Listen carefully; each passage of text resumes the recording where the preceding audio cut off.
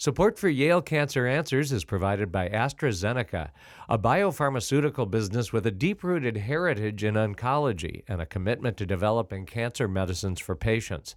Learn more at AstraZeneca-US.com. Welcome to Yale Cancer Answers with Drs. Anish Chagpar, Susan Higgins, and Stephen Gore. I'm Bruce Barber. Yale Cancer Answers is our way of providing you with the most up-to-date information on cancer care by welcoming oncologists and specialists who are on the forefront of the battle to fight cancer. This week, Dr. Stephen Gore welcomes Dr. Sangini Sheth. Dr. Sheth is Assistant Professor of Obstetrics, Gynecology, and Reproductive Sciences at Yale School of Medicine, and Dr. Gore is Director of Hematologic Malignancies at Smilow Cancer Hospital. So, cervical cancer, I thought, was kind of a done deal in the United States, right? Pap smears hasn't that gotten rid of cervical cancer? We've definitely made a huge impact on the rates of cervical cancer since the Pap smear really started to be used regularly for screening for cervical cancer in the 1950s. But there's still some areas where we can improve. First of all, the virus, HPV, human papillomavirus, that causes most cervical cancer is also responsible for causing several other cancers. And some of those other cancers we don't have a way to screen for. In addition, while we've done a great job lowering the rate of cervical cancer in countries like the United States, in the developing world where they're not able to utilize the Pap smear and screening tests as well, cervical cancer still remains a leading killer among women. You know, I sit on our research review boards here, and I was surprised to see some clinical trials here at Yale involving advanced cervical cancer. And again, I was just surprised to find that our community in New Haven would have people who are at risk or apparently have advanced cervical cancer. Absolutely. So about half of women who are diagnosed with cervical cancer in the United States are found to not have had a screening test in the last 5 years. Wow. So while the Pap smear is available, we still have work to do on getting everyone screened whenever they are due to be screened. And there's also a economic and racial disparity that exists in the United States, where Black and Hispanic women are much more likely to be diagnosed with cervical cancer, and their mortality rates are also higher. Do you think the problem is mainly one of education? Is there cultural resistance to screening? Or is it an access problem that these patients or these non-patients don't have access to routine gynecological care? So I think it's a combination. I think access is certainly an issue in rural parts of the country where it may be harder to get to a physician that could perform this kind of Pap smear and exam might be more challenging. I think that there are historical and cultural barriers sometimes to getting into the doctor's office. If you don't feel welcome, or and I think education is a part of it too. As an OBGYN, I often have women who confuse the having an exam with having a Pap smear, and it's not the case that every time a woman has a pelvic exam that a Pap smear is being done. And sometimes there's a lack of awareness of exactly what tests were done. And so they may be under the impression that a Pap smear was done, but that may not have been the case. Wow. So I guess it behooves the patient, if they're having a pelvic exam for an ad hoc reason or even a planned routine exam, to ask their doctor if a Pap smear was done, right? Yeah, I would say that we probably both parties need to be a little bit more self-aware about the importance of communication, both the patient to kind of be their self-advocate and make sure they understand everything that's being done. And for the provider, whether it's a physician or a midwife, to clearly communicate what they're planning to do and at the end of the visit, what was done. And what is the sensitivity of the Pap smear? I mean, if a woman is getting screened, I'm not sure what the recommendation is currently. Perhaps you can fill us in how often healthy women with no history should be getting screened with Pap smears. I know that's changed over the years. But if they are getting their routine screening, can they be pretty certain that a negative Pap means they're in good shape? Yeah, that's a great question. So I'll answer the screening schedule first. So for screening should not start with a Pap smear until the age of 21, regardless of any other past history. And then between the ages of 21 to 29, assuming that the tests are normal, it's every 3 years with the Pap smear. What is more recent, so in the last about 15 years, is we've added an HPV test. So as I mentioned earlier, human papillomavirus is the virus that causes most cervical cancers. And now we have ways to test for that virus. And so the combination of testing for that virus, in addition to the Pap smear, which is looking at the cells from the cervix under a microscope, that combination is incredibly powerful. And so we do that testing for women 30 and older. And the reason that we start at 30 is because of our understanding of HPV. So HPV is a sexually transmitted virus, but it is incredibly common. So about 80% of people who are sexually active will have HPV at some point in their life.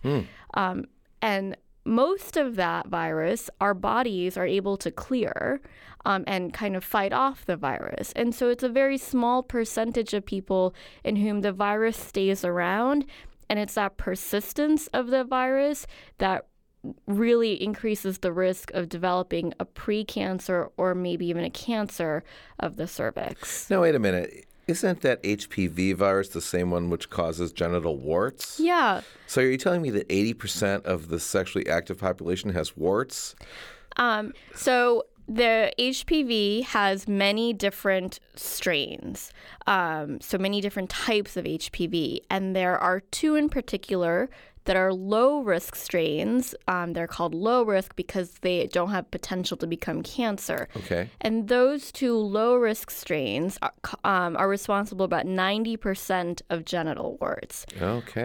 And so, again, like I said, most people their immune system is able to fight off the virus.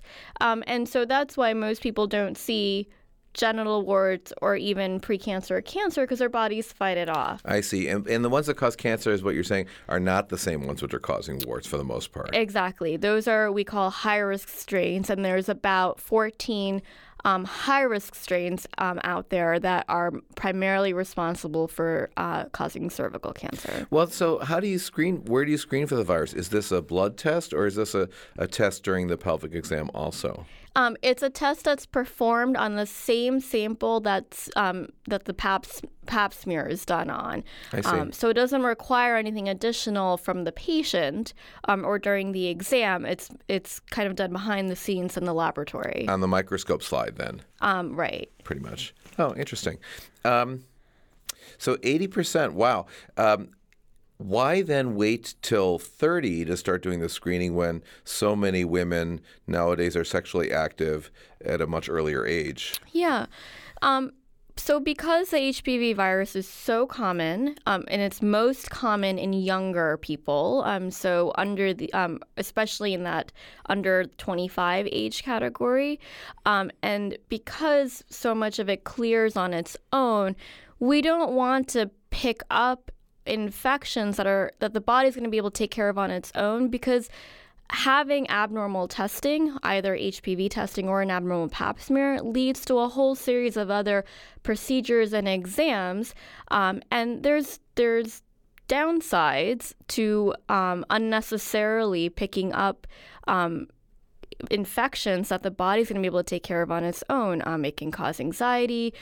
These exams and procedures can be uncomfortable, maybe even painful for some people. And so we really want to try to narrow down to really only having to have the women that are at truly increased risk to need these additional procedures. And that's why the HPV testing routinely starts at age 30. I see. So let's walk through this a little bit. Let's say that we've got a 40-year-old married mom, just to make it very middle America conventional, and she's monogamous at this point in her life with her partner, her husband, and she goes in for her routine gynae exam and has a pap smear that shows HPV infection. Is that what it would show? Sure. Or persistence? What happens next? So it depends on also the results of the pap smear. Okay. In some cases, it may just be that instead of waiting a few years to get the next pap smear, we do one again a year later. Okay. If the pap smear results, so the degree of abnormality of the cells is more concerning, then the next step would be an exam called a colposcopy. And that's an exam that's done in the gynecologist's office most of the time. Sounds scary. Yeah, it's a big word, but it's really just looking at the cervix with a specialized microscope. Okay. So not that different in many ways from what that woman has already been through for the exam. She'll be on an exam table with stirrups and so on. Exactly. And then the part that could be different is that if with the microscope we see any areas that are concerning or that we feel like we need more information on, then there's a small biopsy that's performed at that time. And I, as someone who does this procedure all the time, I would say that most women tolerate it incredibly well. They often don't even know that when the biopsy has been done. It can be sometimes a touch uncomfortable, but certainly, the office is a perfectly appropriate space for that. Kind of like a pinch, really. Yeah, exactly. Okay. And then what happens? So then the biopsy goes to pathology and they take a closer look at it, and we get more information back as to whether there's an abnormality there and what the extent of the abnormality is. And this is now we're getting into what we call cervical dysplasia, often thought of as a precancer of the cervix. Funny cells that are not behaving normally. Exactly, and there's a gradation here. So it could be that the biopsy comes back completely benign, or normal cells, which is great news for That's the what patient. we hope for, yeah. Exactly. And then we would just want to still keep a close eye on them and have them come back for a pap smear in a year. It could be that it comes back as what we call a CIN1, cervical intraepithelial neoplasia 1. The risk of that developing into a cervical cancer over the years to come is exceedingly low. And so even in that case, we would just keep a close eye with another pap smear in a year. And the abnormalities that we really want to kind of focus in on are the CIN2 and the 3, which are associated over a series of years with an increased risk of cervical cancer. And in that case, we factor in the patient's prior history, their age, obviously have a conversation with them about, what they would be interested in pursuing in terms of treatment. We also, factor in their future fertility, and make a plan together about what the next kind of course of action would be. But oftentimes there is additional treatment that comes into play at that point. All right. Well, I'm sure our listeners are going to want to know all about that. But right now, we're going to take a short break for a medical minute. Please stay tuned to learn more information about cervical cancer and the HPV virus with Dr. Sangini Sheth.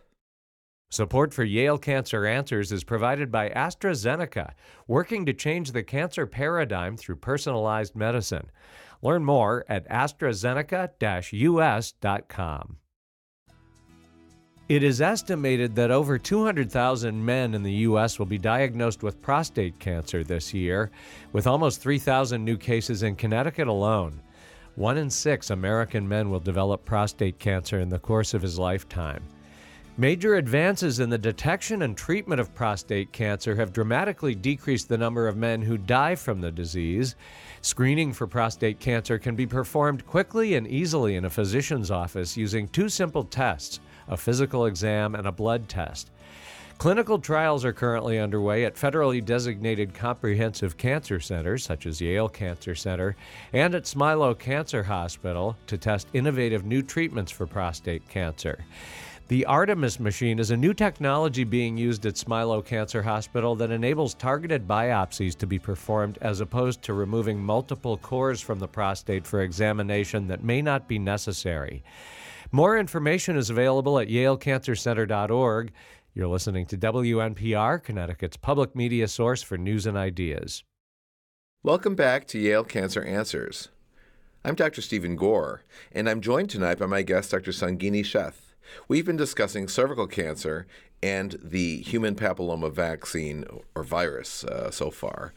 Sangini, so before the break, you were walking us through, the scenario of a otherwise healthy middle-aged woman having a pap smear and then this colposcopy test to look closer at an abnormality and maybe having one of these early pre-malignant or I guess low-grade malignant, whatever you want to call it, these CIN 2s and 3s that are of concern, and you're going to have a conversation with that patient about what the options are. Can we follow through on what happens next? Yeah, absolutely. So for most CIN 2 and 3, there's often treatment involved, and that treatment can be pursued in a few different ways. So the goal of any treatment is going to be to remove that abnormal area of the cervix. That can happen through a minor surgical procedure, either often termed a cold knife conization, which typically happens in the operating room as a same-day surgery, or as something called a LEEP, a loop electrosurgical excision procedure. Many offices are able to do LEEP procedures actually in the office. Oh, wow. And occasionally they're also done in the operating room, again, as a same-day procedure. There are additional treatment options available, such as cryotherapy, which is essentially freezing off the abnormal cells, or pursuing that excision therapy, but using laser technology instead. So we kind of divide treatment up into ablation, or just kind of destroying those abnormal cells, versus excision, which is removing the cells. The benefit of excision is that we're able to send the tissue to pathology to get even more information about what's going on. There's a small group of women, younger women, who maybe want to pursue childbearing in the future, especially if they have CIN2, that kind of middle ground, where there may be a role for observation. So keeping a very close eye with frequent exams, maybe every 6 months or so, because there is about a 25-30% chance that a CIN2 type of lesion could regress on its own. And I've now mentioned kind of this plan for future childbearing a few times. And the reason that plays a role is that there is some evidence that removing or destroying cells on the cervix can lead to a small but slightly increased risk to future pregnancy. And so we want to be very careful in, what sort of treatment plan we pursue in that group of women. The types of risks we're talking about are preterm labor or premature rupture of membranes, and sometimes kind of a scarring of the cervix. So anytime we talk about surgery, there's a risk of scarring in the area of the surgery. But the problem isn't getting pregnant then. It's the question of maintaining a normal pregnancy to term. Typically, yes. Yeah, interesting. So once the area has been removed, is the patient then free of the HPV and can just like say, okay, I'm done with that, thank goodness, and I don't have to worry about it anymore? Yeah, the kind of treatment rate or regression rate with these types of treatments is very good. And what we typically do is follow them with a pap smear every year for the first 2 years. And assuming that those are come back normal, after the 2 years immediately following treatment, they can return to kind of routine screening, the same as before all of this happened. I see. And do you think the HPV is gone from their body, or is it still latent somewhere? Yeah, so HPV is tricky, and it's hard to know.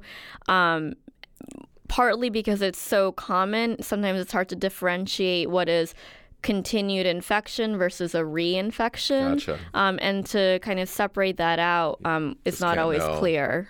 Do we know how the virus causes cancer? So the virus is able to embed itself into our normal cell DNA, and it kind of takes over those cells and starts to replicate out of control. Wow. The way we think of kind of other cancer cells working. I see.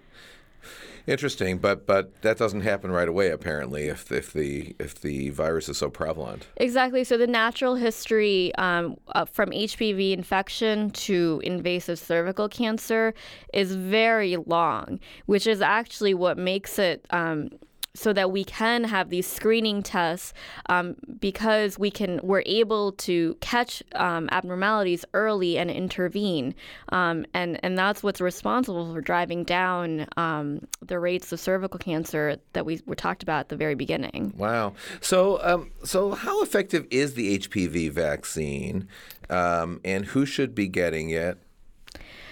Right. So in addition to screening for cervical cancer, since 2006, we've had this amazing opportunity to prevent both HPV infections and its downstream consequences, including cervical cancer, with HPV vaccines.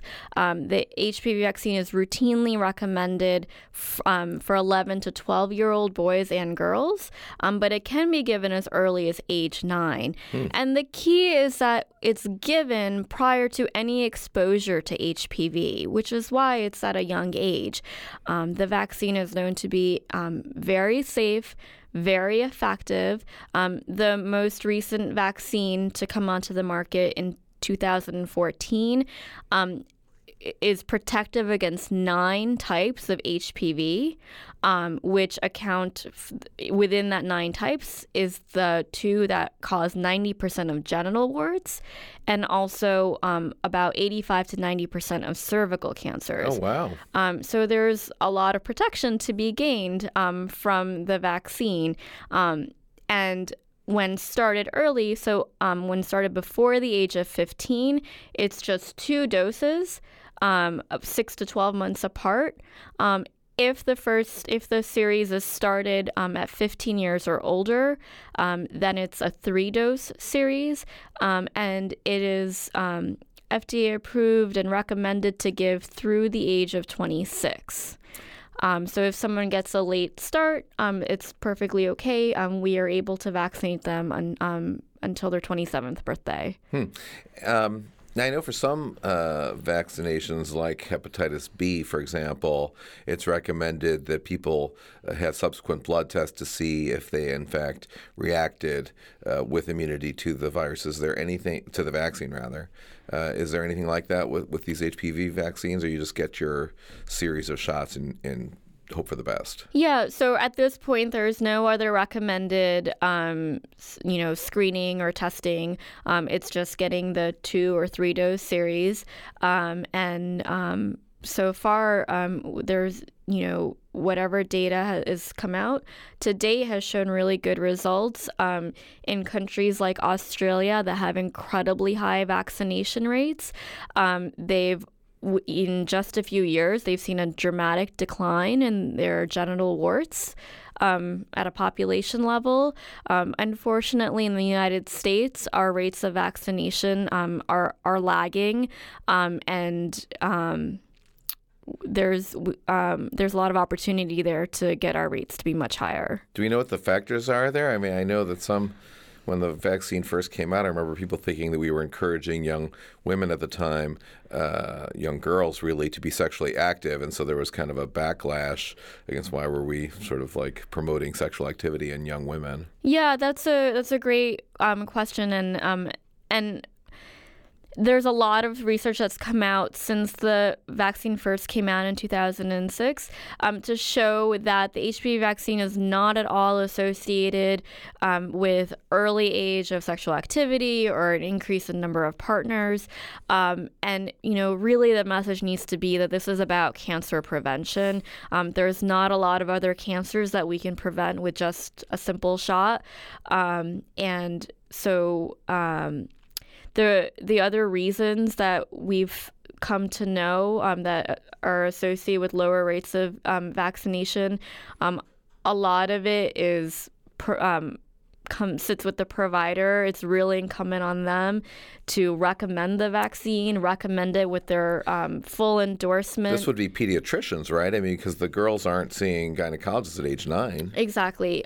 So family physicians, Sure. pediatricians, exactly. And to really kind of stress again that this is about cancer prevention. It's not about. Doesn't have to be about sex or sexually transmitted infections. Is the vaccine covered by insurance and by Medicaid, for example? Absolutely. The vaccine is covered based on the CDC's recommendations, so between the ages of 9 and 26 in girls and young women. Medicaid covers it, private insurances cover it, and for people who are uninsured or underinsured, there is a whole federal program, the Vaccines for Children program, that covers all vaccines for children under 18, including the HPV vaccine. Oh, that's fantastic. I didn't know about that. And so boys don't have cervixes? The boys don't have a cervix. And so are we just vaccinating them so they don't get warts? So there's a few reasons to vaccinate them. Boys can spread HPV to their female partners. And so there is benefit in vaccinating our boys and our girls for that reason. Sure. Certainly to protect them against genital warts. And I should mention there's 3 types of HPV vaccines out on the market. Only 2 of them, Gardasil and Gardasil 9, are able to protect against genital warts, and those are the 2 that are recommended for boys. Okay. And then there's a few other reasons. So as I mentioned, HPV is associated with several other cancers in addition to cervical cancer. That includes head and neck cancers and also anal cancers. And so those have the potential of being protective for boys and men as well. And is that dependent upon the kind of sexual activity that the individual participates in? Exactly. So head and neck cancer from somebody who's having oral sex with an HPV-infected partner, and anal cancer from somebody who's having either oral anal contact or genital anal contact in a sexual encounter? Exactly. I see. So, and of course, we don't know what our boys are going to be up to when they're becoming young men. And certainly we don't want them getting cancer. And certainly oral sex is pretty prevalent in our mainstream population now. Right, exactly. And that's why, this is not about trying to predict, who's going to be doing what type of sexual activity at what age. It's really about, there's an opportunity to prevent multiple types of cancers, and we should do everything we can to protect our communities. I think it's, I can imagine that it must be challenging for some parents. They're dealing with their 9-year-old little 3rd, 4th grader, and this is forcing them to confront the fact that this young child is soon to be an adolescent and a young adult and will be sexually active. And I can imagine that that's, kind of challenging to confront for some parents. I can definitely understand as a parent myself, those are very sensitive topics to be thinking about. But as a gynecologist, I will also say that, for a patient to have to go through multiple exams and all the procedures that I discussed earlier that come with having to diagnose and treat precancer, and we didn't even get into, what's involved if someone has cancer. I would say that, to replace all that with, 2 to 3 shots is far worth it. Dr. Sangini Sheth is Assistant Professor of Obstetrics, Gynecology, and Reproductive Sciences at Yale School of Medicine. If you have questions, the address is canceranswers@yale.edu, and past editions of the program are available in audio and written form at yalecancercenter.org. I'm Bruce Barber, reminding you to tune in each week to learn more about the fight against cancer here on WNPR, Connecticut's public media source for news and ideas.